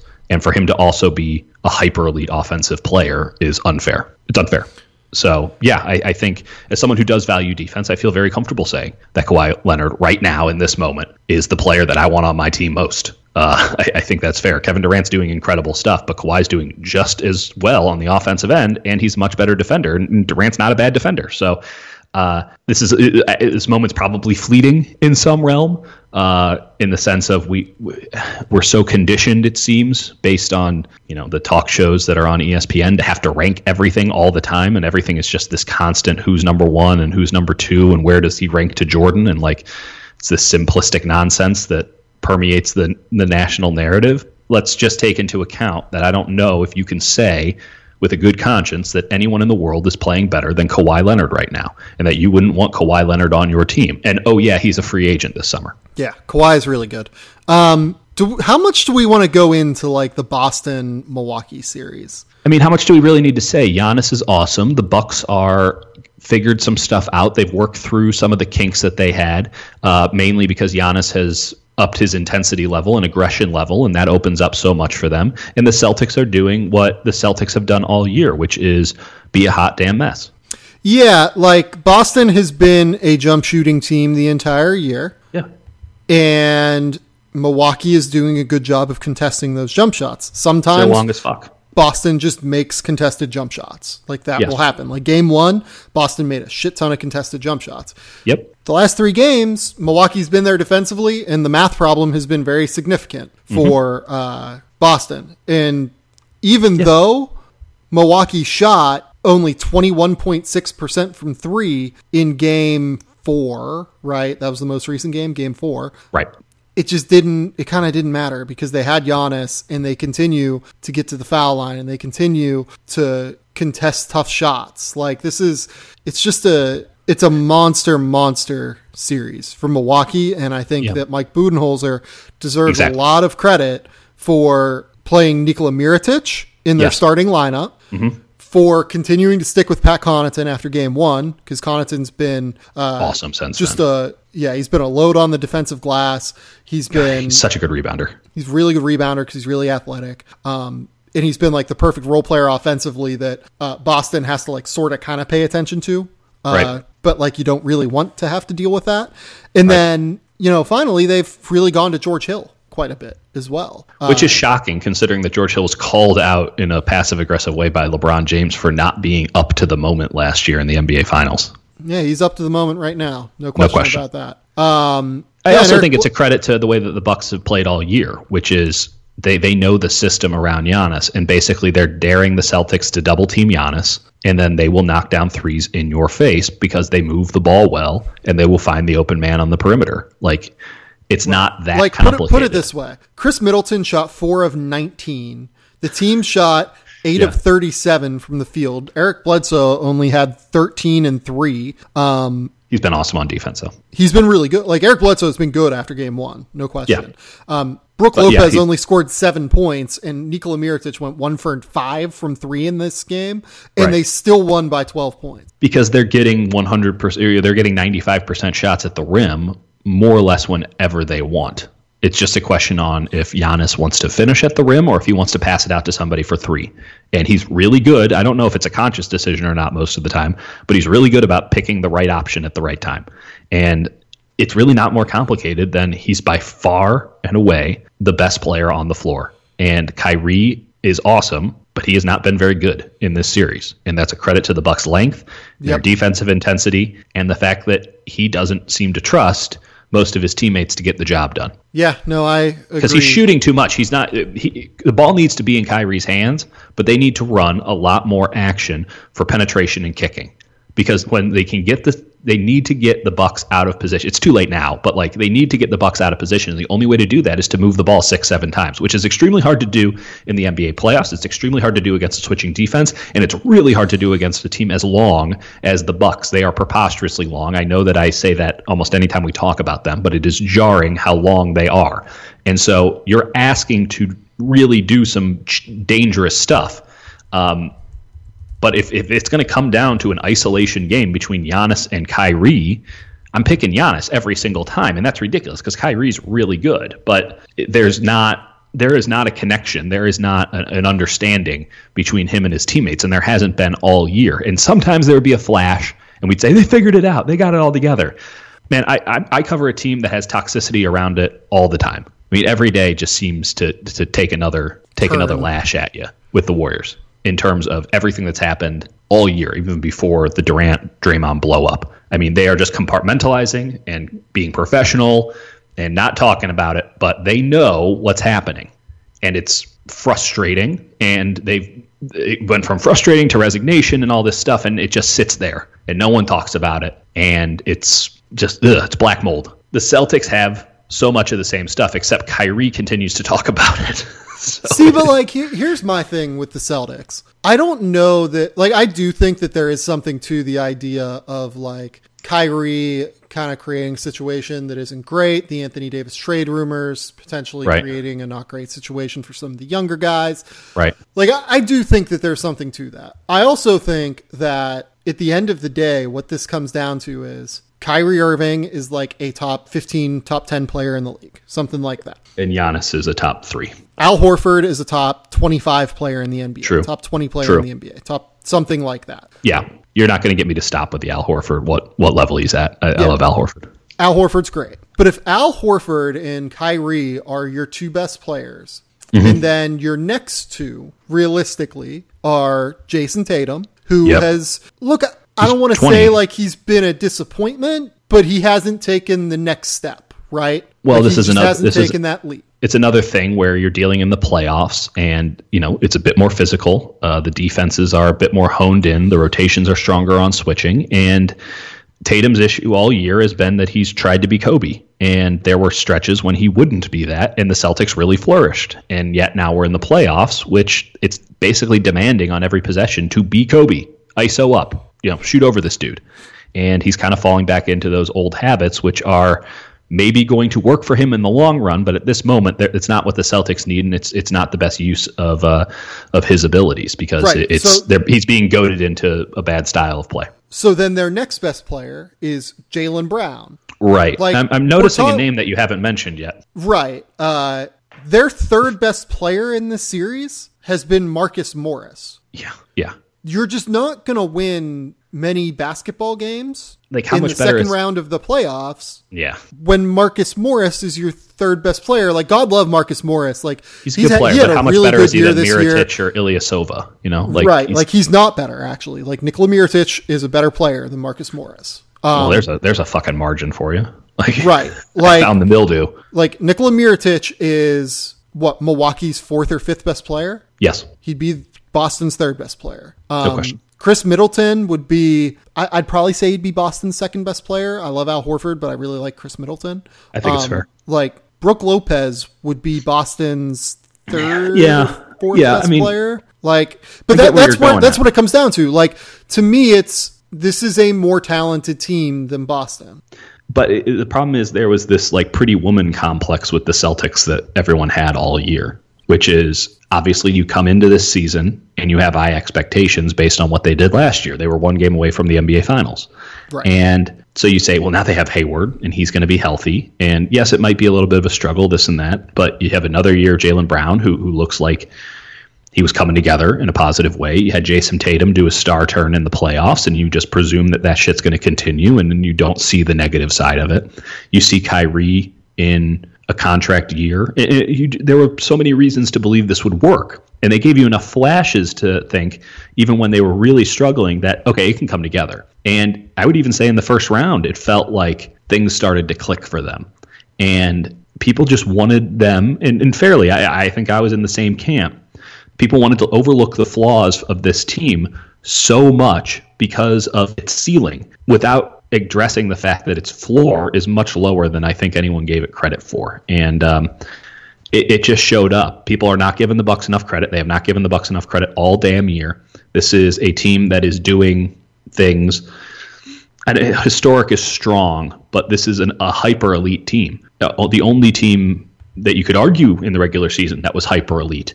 And there were, of course, questions going into the playoffs if their lack of experience was going to be an issue. But I don't put that much. I think that they've risen to the occasion. I think that, scrutiny brings out the best or the worst in people. And it's bringing out the best in the Bucks. And it's absolutely bringing out the worst in the Celtics. And I'm a little bit surprised by the first one. I'm not surprised at all by the second one. And I just don't know how people constantly overlook that.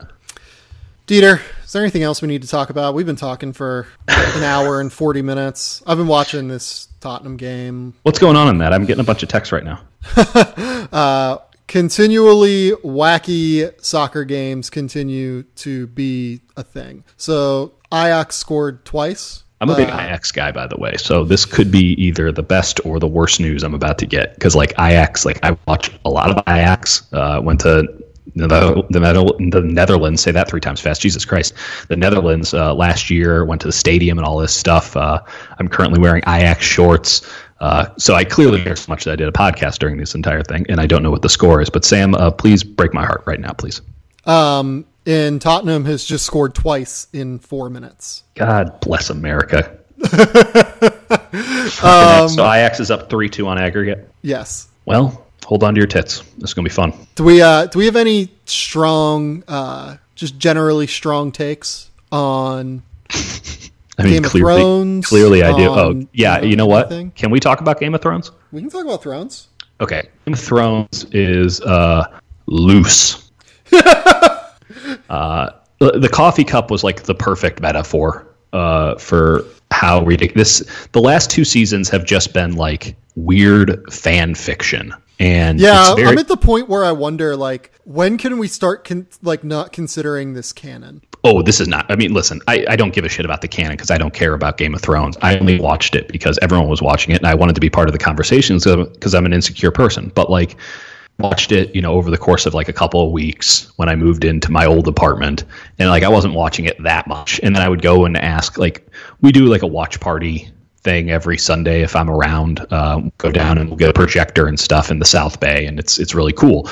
And I just kind of Mystery Science Theater the whole time, and I'm sure people love it.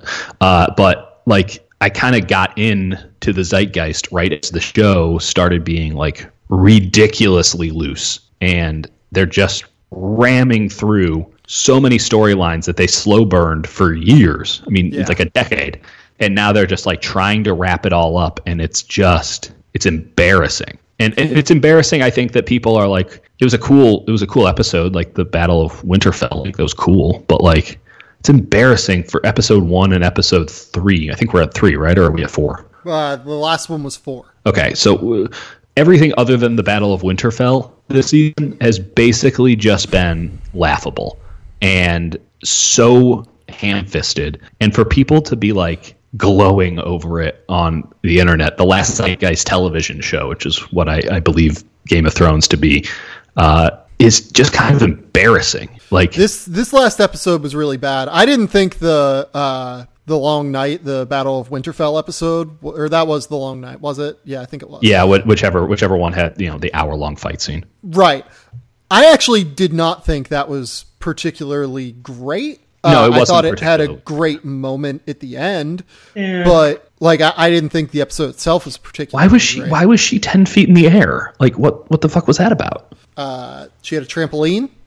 I guess, like, there's just a little stuff like this. Like, listen, we can get into the minutia of like, hey, the Night King has a whole army full of people that are standing around. If you haven't just seen directly in the Godswood. Yeah, like spoiler alert. I guess everyone's just standing there.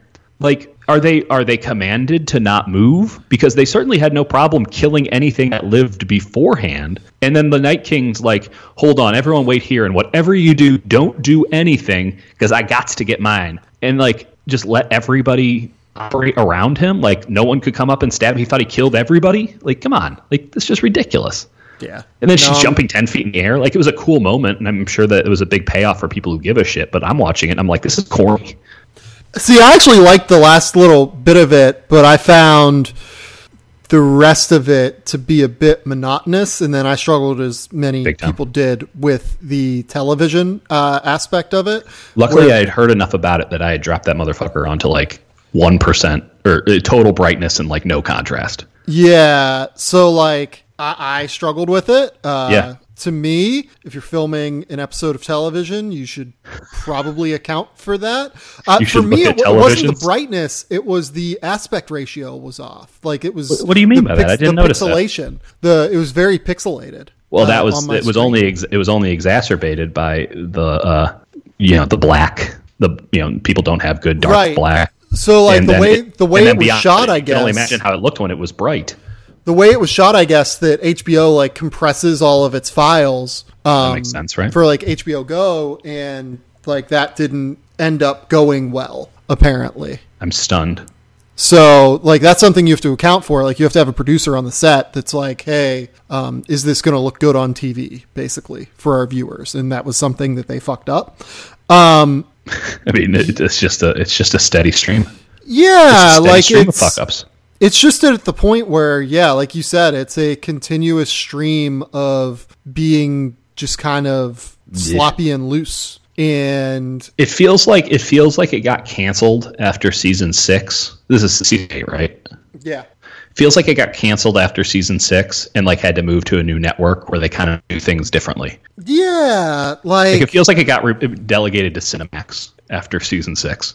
Yeah, it does. It's just not very good now. It isn't. Like, and honestly, like, I hope that people remember this, because I've never been like a big Game of Thrones guy. Again, like, the genesis of how I've gotten to this point is pretty clear. Like, I don't hold it in any esteem. I never experienced the week by week for 8 years. I'm not emotionally invested in this show at all. At this point, I'm only watching because there's 2 episodes left, and fuck, I might as well finish it so I can clown it. But Kurtenbach is pot committed, folks. Yeah. Well, Lord knows I know how to dig myself a hole. So, like, what the fuck is this though? Like, this, I hope that these final episodes are the legacy of this show. I don't. But it won't be. It won't be because of the emotional journey that everyone experienced together. Yeah, no. The last few episodes will not be the legacy of the show for me. Isn't that shitty though? It's shitty. Like, it just sucks that it's not, that it's just like sloppily and poorly written. So poorly written. But you know what it reminded me of? It reminded me a lot of Vice, which we've had the conversation where I thought it was just horrific, the movie. And it's kind of like Adam McKay. Adam McKay, when he has source material, does a really good job. And I thought, when you have the source material, the first 6 seasons, it was really good. And then they ran out of source material, and they just didn't know. They had to compress it as well into 13 episodes. By the way, they had to compress it for reasons that were their own decision. Like, they were spending so much goddamn money to do 13. So, like, stupid. Just stupid. Yeah, it's not very good. Dieter, tell the people where they can find your work. Well, apparently retweeted everywhere. At D. Kurtenbach on Twitter. I'm at the San Jose Mercury News and the East Bay Times. We have a subscription deal. You should look into it. Yeah, I'm going to be covering playoff hockey here pretty soon, so get in on that. Go read Dieter's work. Also, I'm sad about Game of Thrones now. It's so bad, and I don't even care. Why am I sad? I'm bummed. Like, I really do love Game of Thrones. Can we say this though? Like, Vice is just killing it on the way out. Or I'm sorry, Veep is killing it on the way out. I haven't watched Veep yet. I need to catch up. Sir, that's something I like watching all at once. So I just it's a palate cleanser if there ever was one. I haven't caught up on Barry, but Barry's also been really good, but it's almost like too emotionally dark for me right now. Oh my god! How about you never tell that story to anyone again? It's like, oh my god, it was so much. Oh man, Dieter. What was the Onion headline? The Onion headline, like the final episode of Game of Thrones to bring untimely death to millions of HBO subscriptions. Yeah, that's basically accurate. I don't think that's inaccurate at all. Sam, tell the people about how they can subscribe to this elite content. Oh man, I was gonna tell people to subscribe to the Houston Rockets play-by-play guy to read Dieter's work. Is he still going?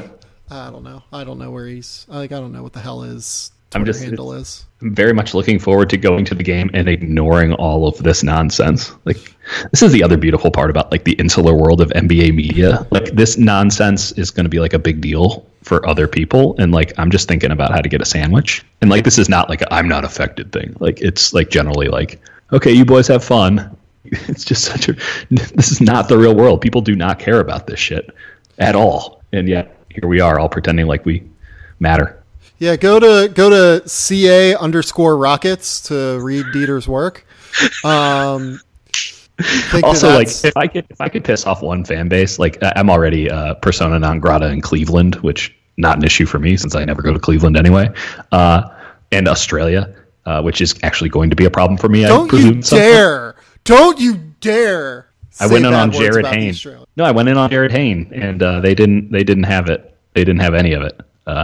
Thought that long story, totally ridiculous. It got out of hand really quickly.